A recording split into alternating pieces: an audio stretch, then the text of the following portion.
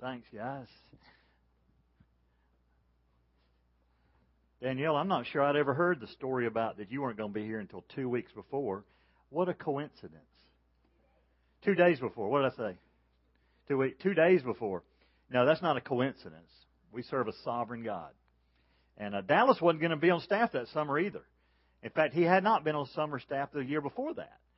We had 4 Burnett boys on staff here. They never, ever served at the same time. It's like they had to rotate, take turns.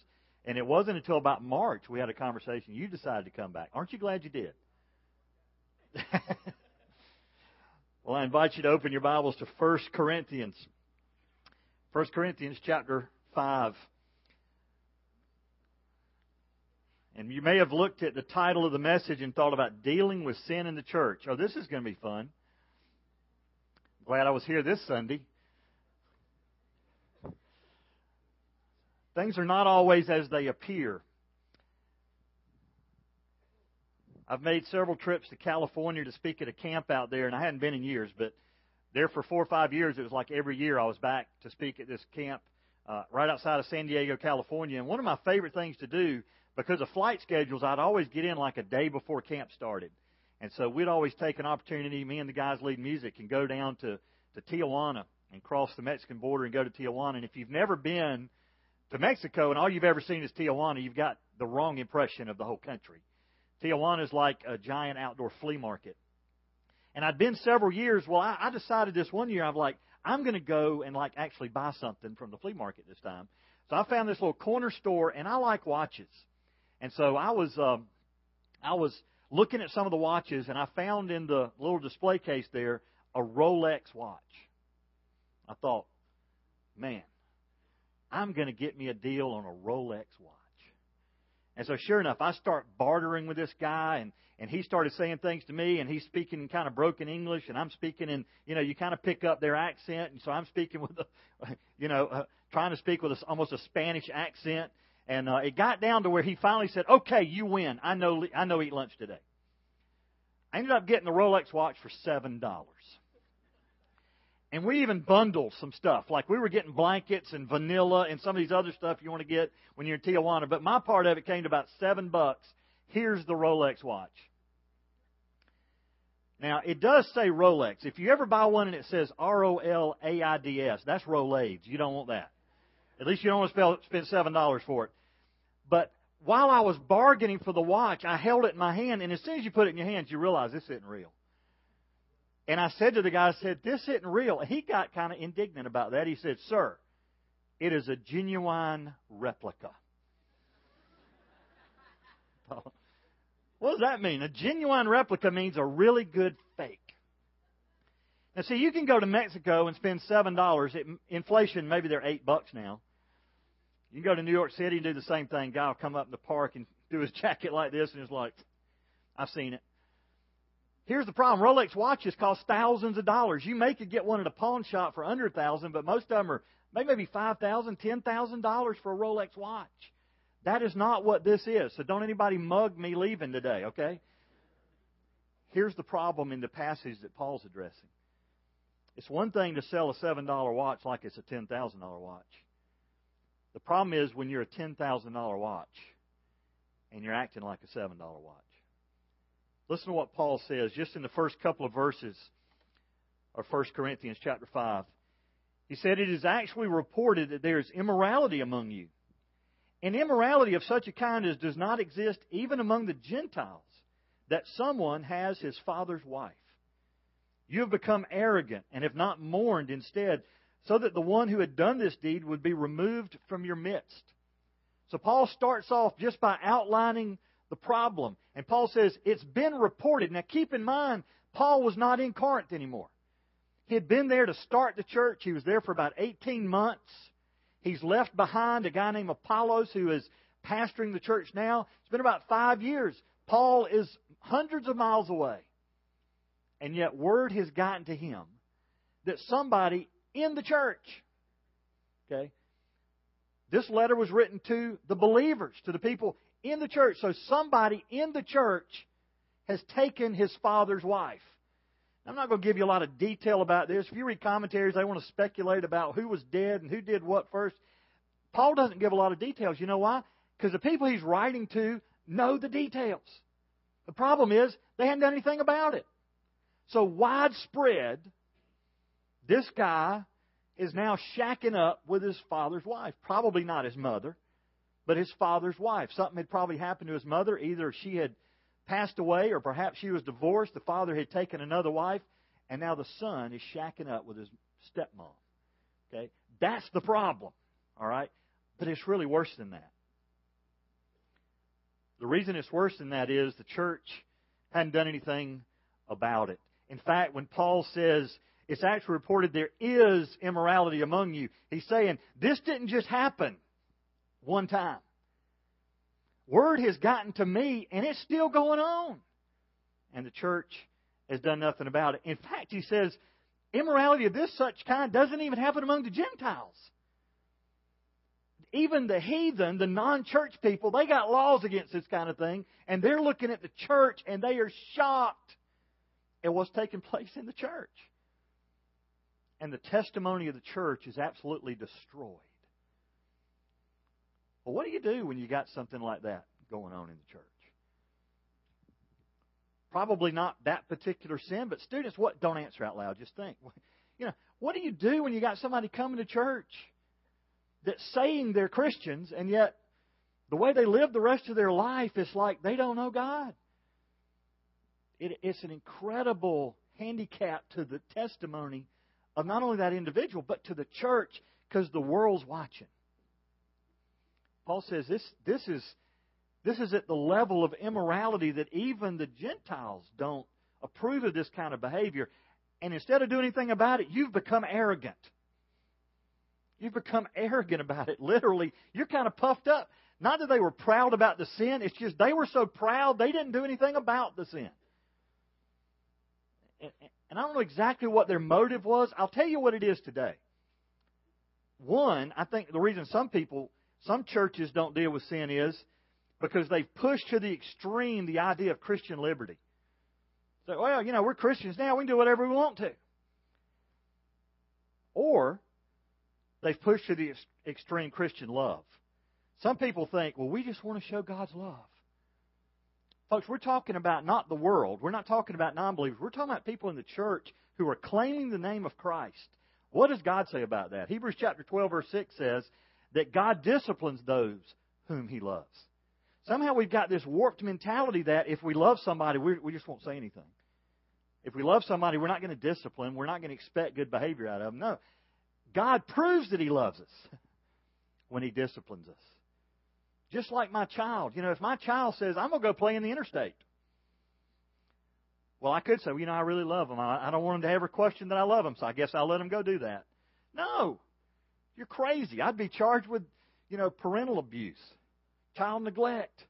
No, what do? No, you're not going to play in the interstate. Or if something you're playing with is going to harm you, I'm going to take it away from you. Paul says, you haven't dealt with it. You've just become arrogant. In fact, you should have mourned instead. In fact, the word that he uses for mourn is the word you'd have used at a funeral. You're mourning over the death of a loved one. Paul uses that same word to say, instead of being arrogant and puffed up about this should have broken your heart. It should have broken your heart that sin exists. It also should have broken your heart that guy's not in the church anymore. He should have already been removed from the fellowship of the church. And it ought to be tearing you up that's taking place. You should have mourned instead. In fact, the one who did this deed should have been removed from your midst. Now, let me make it practical to our day. Everybody's heard the term, Matthew 18. Let me explain Matthew 18 to you. What do you do when there's sin in your midst?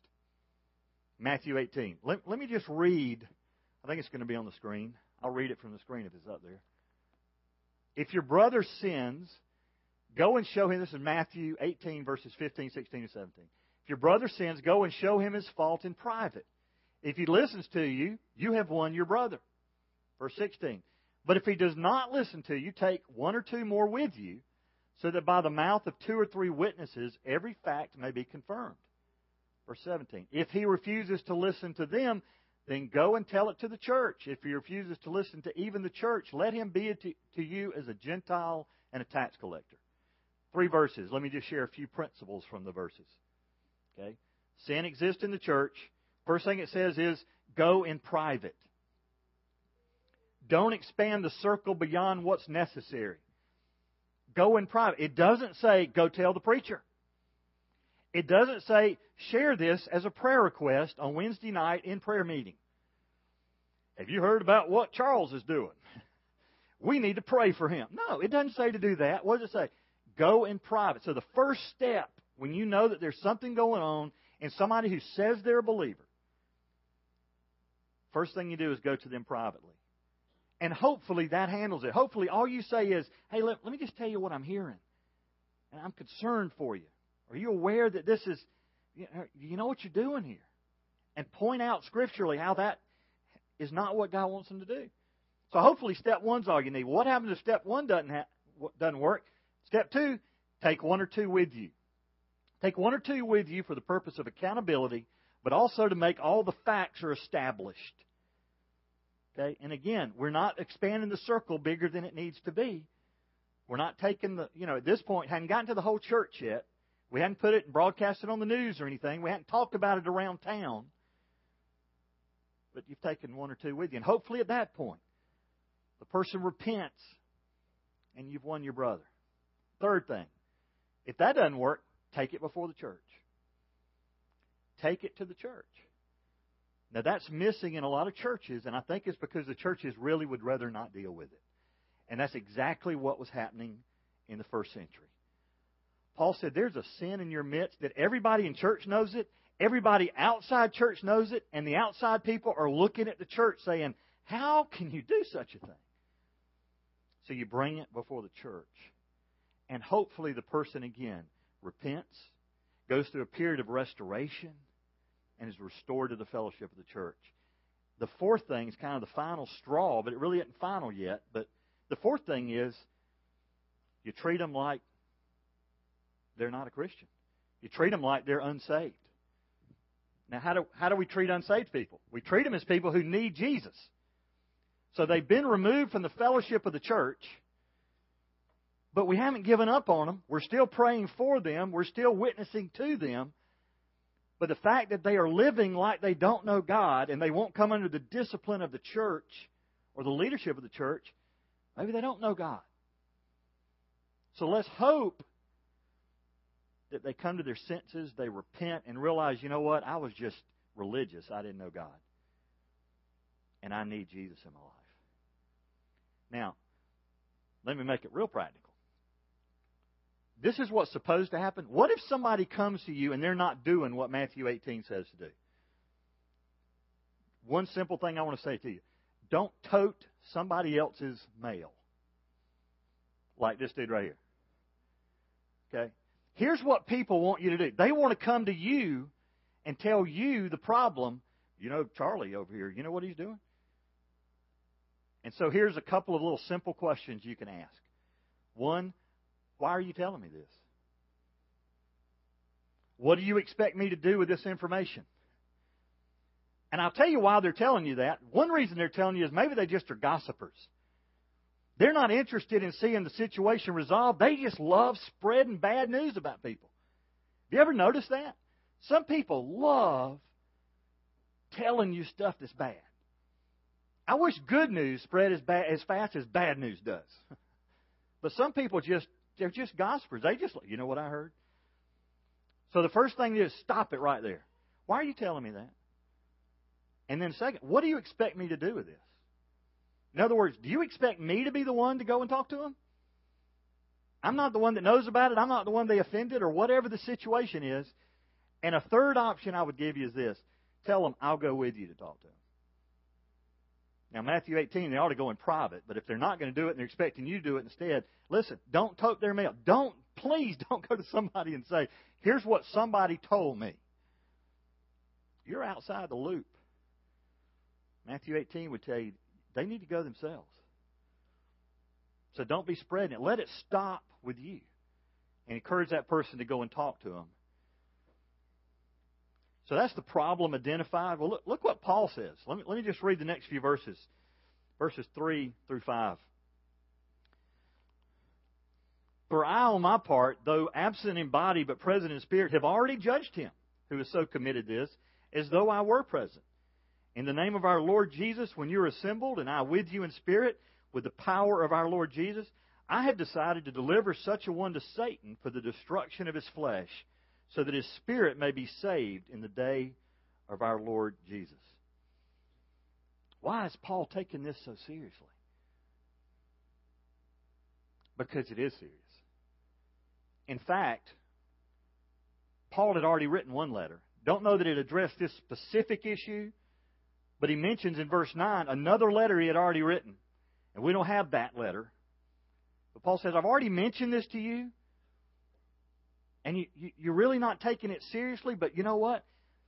If somebody in the church is not living for God, they can become a cancer that spreads.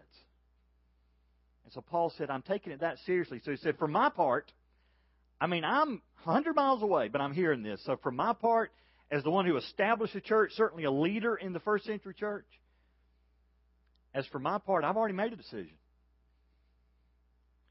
Even though I'm absent in the body, I'm present in the spirit. Paul simply saying, although I'm not physically there, I'm there in spirit because I love this church and I know the people in this church.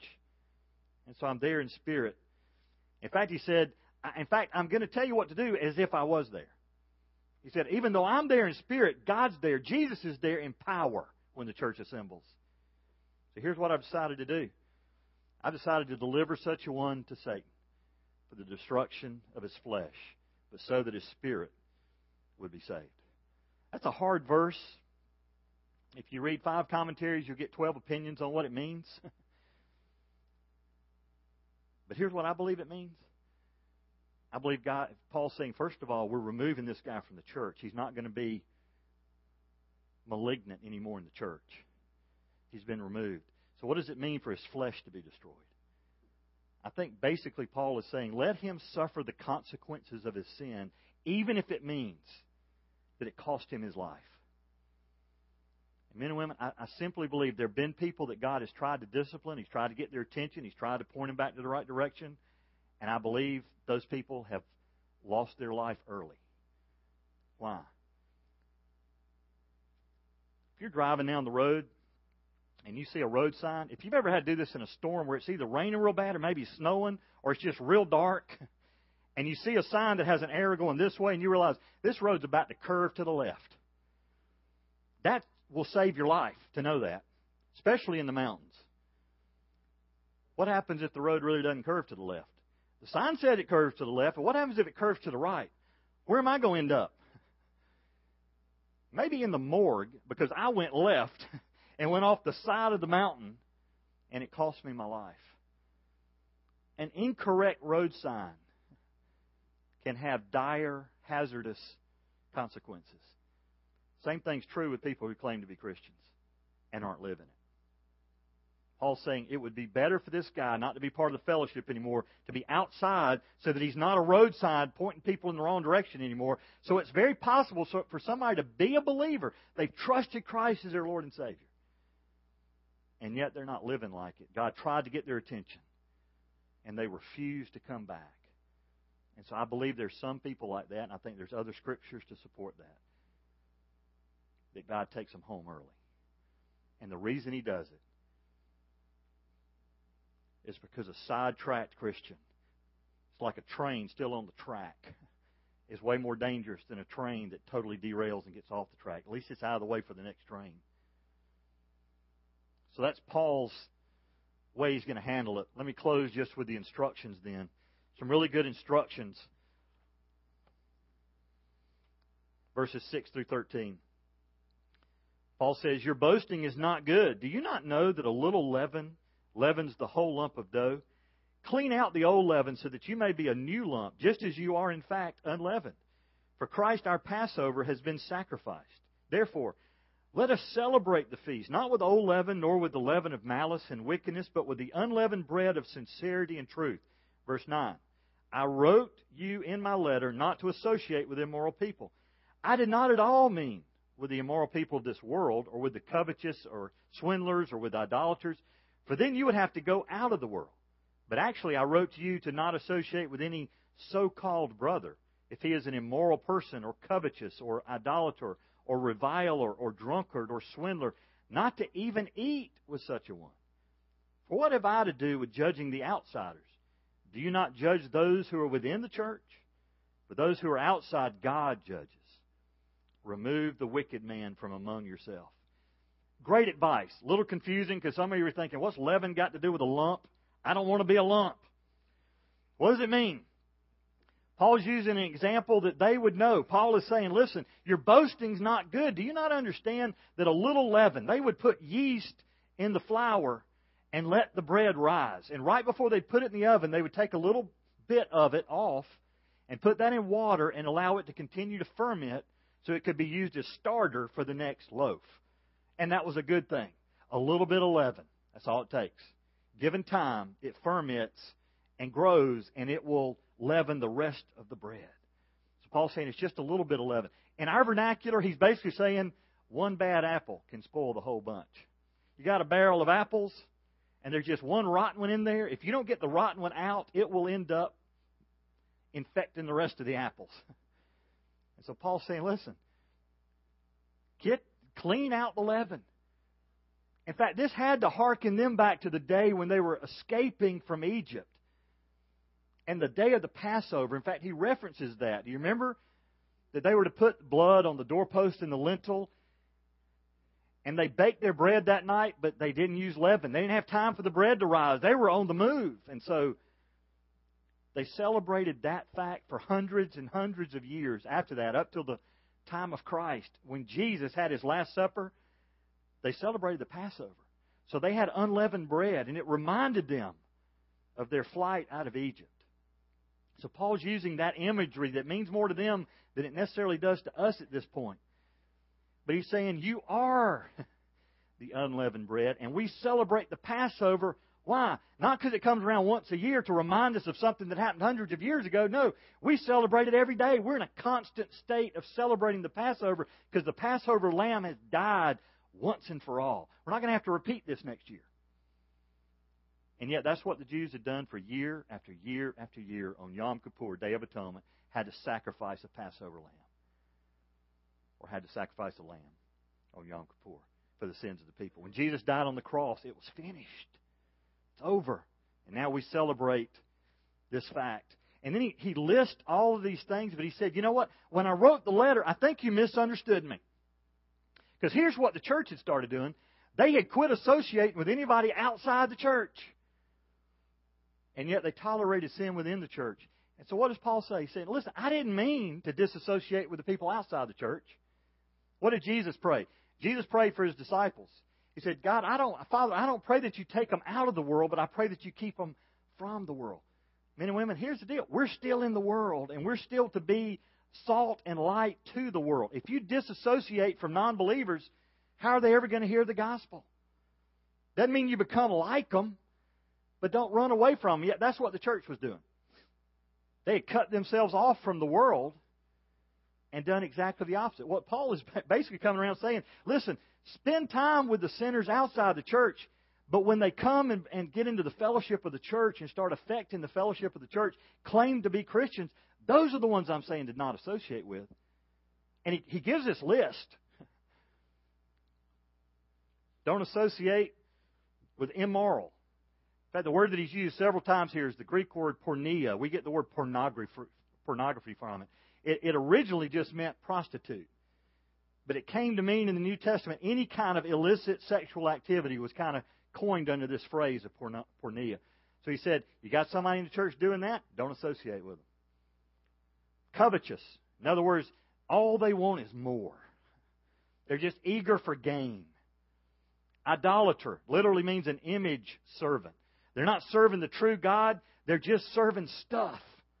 Whether it's an idol they can sit on the counter and bow down to, or if it's just the stuff of this world, they're worshiping something other than God. Reviler, literally abusive. It means they take advantage of other people and abuse other people. Drunkard. person who drinks to intoxication. The word literally means tipsy. Don't associate with those kind of people. Swindlers. Literally to seize or to take from oneself. Somebody that's cheating other people out of what is rightfully theirs. And he says, don't even eat with them.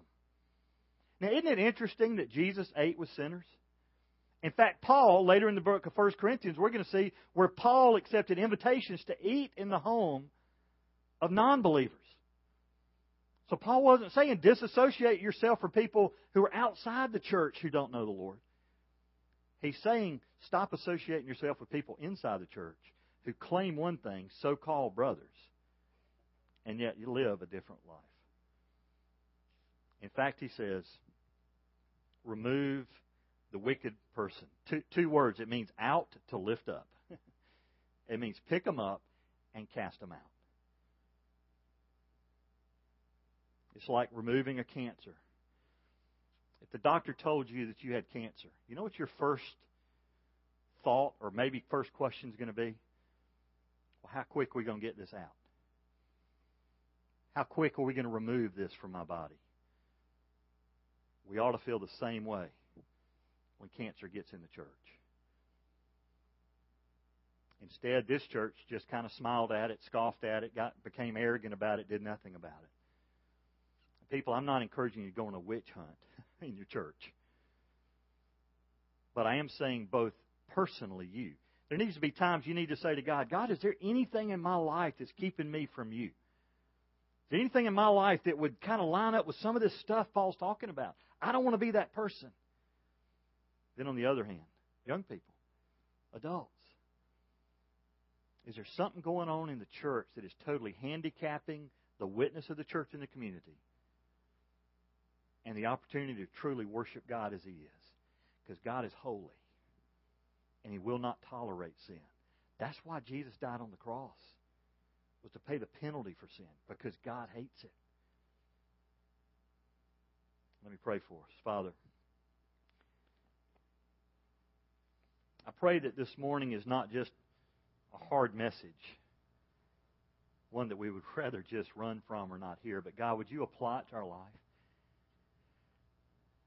God, would you help us to truly apply Matthew 18 in a pure motive, with sincerity, as Paul talks about, and with truth?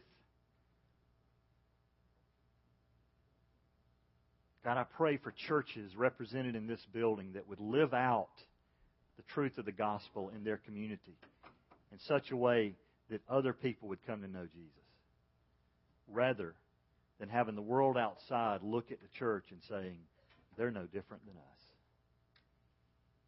I'm not going to turn there for hope because they don't have any.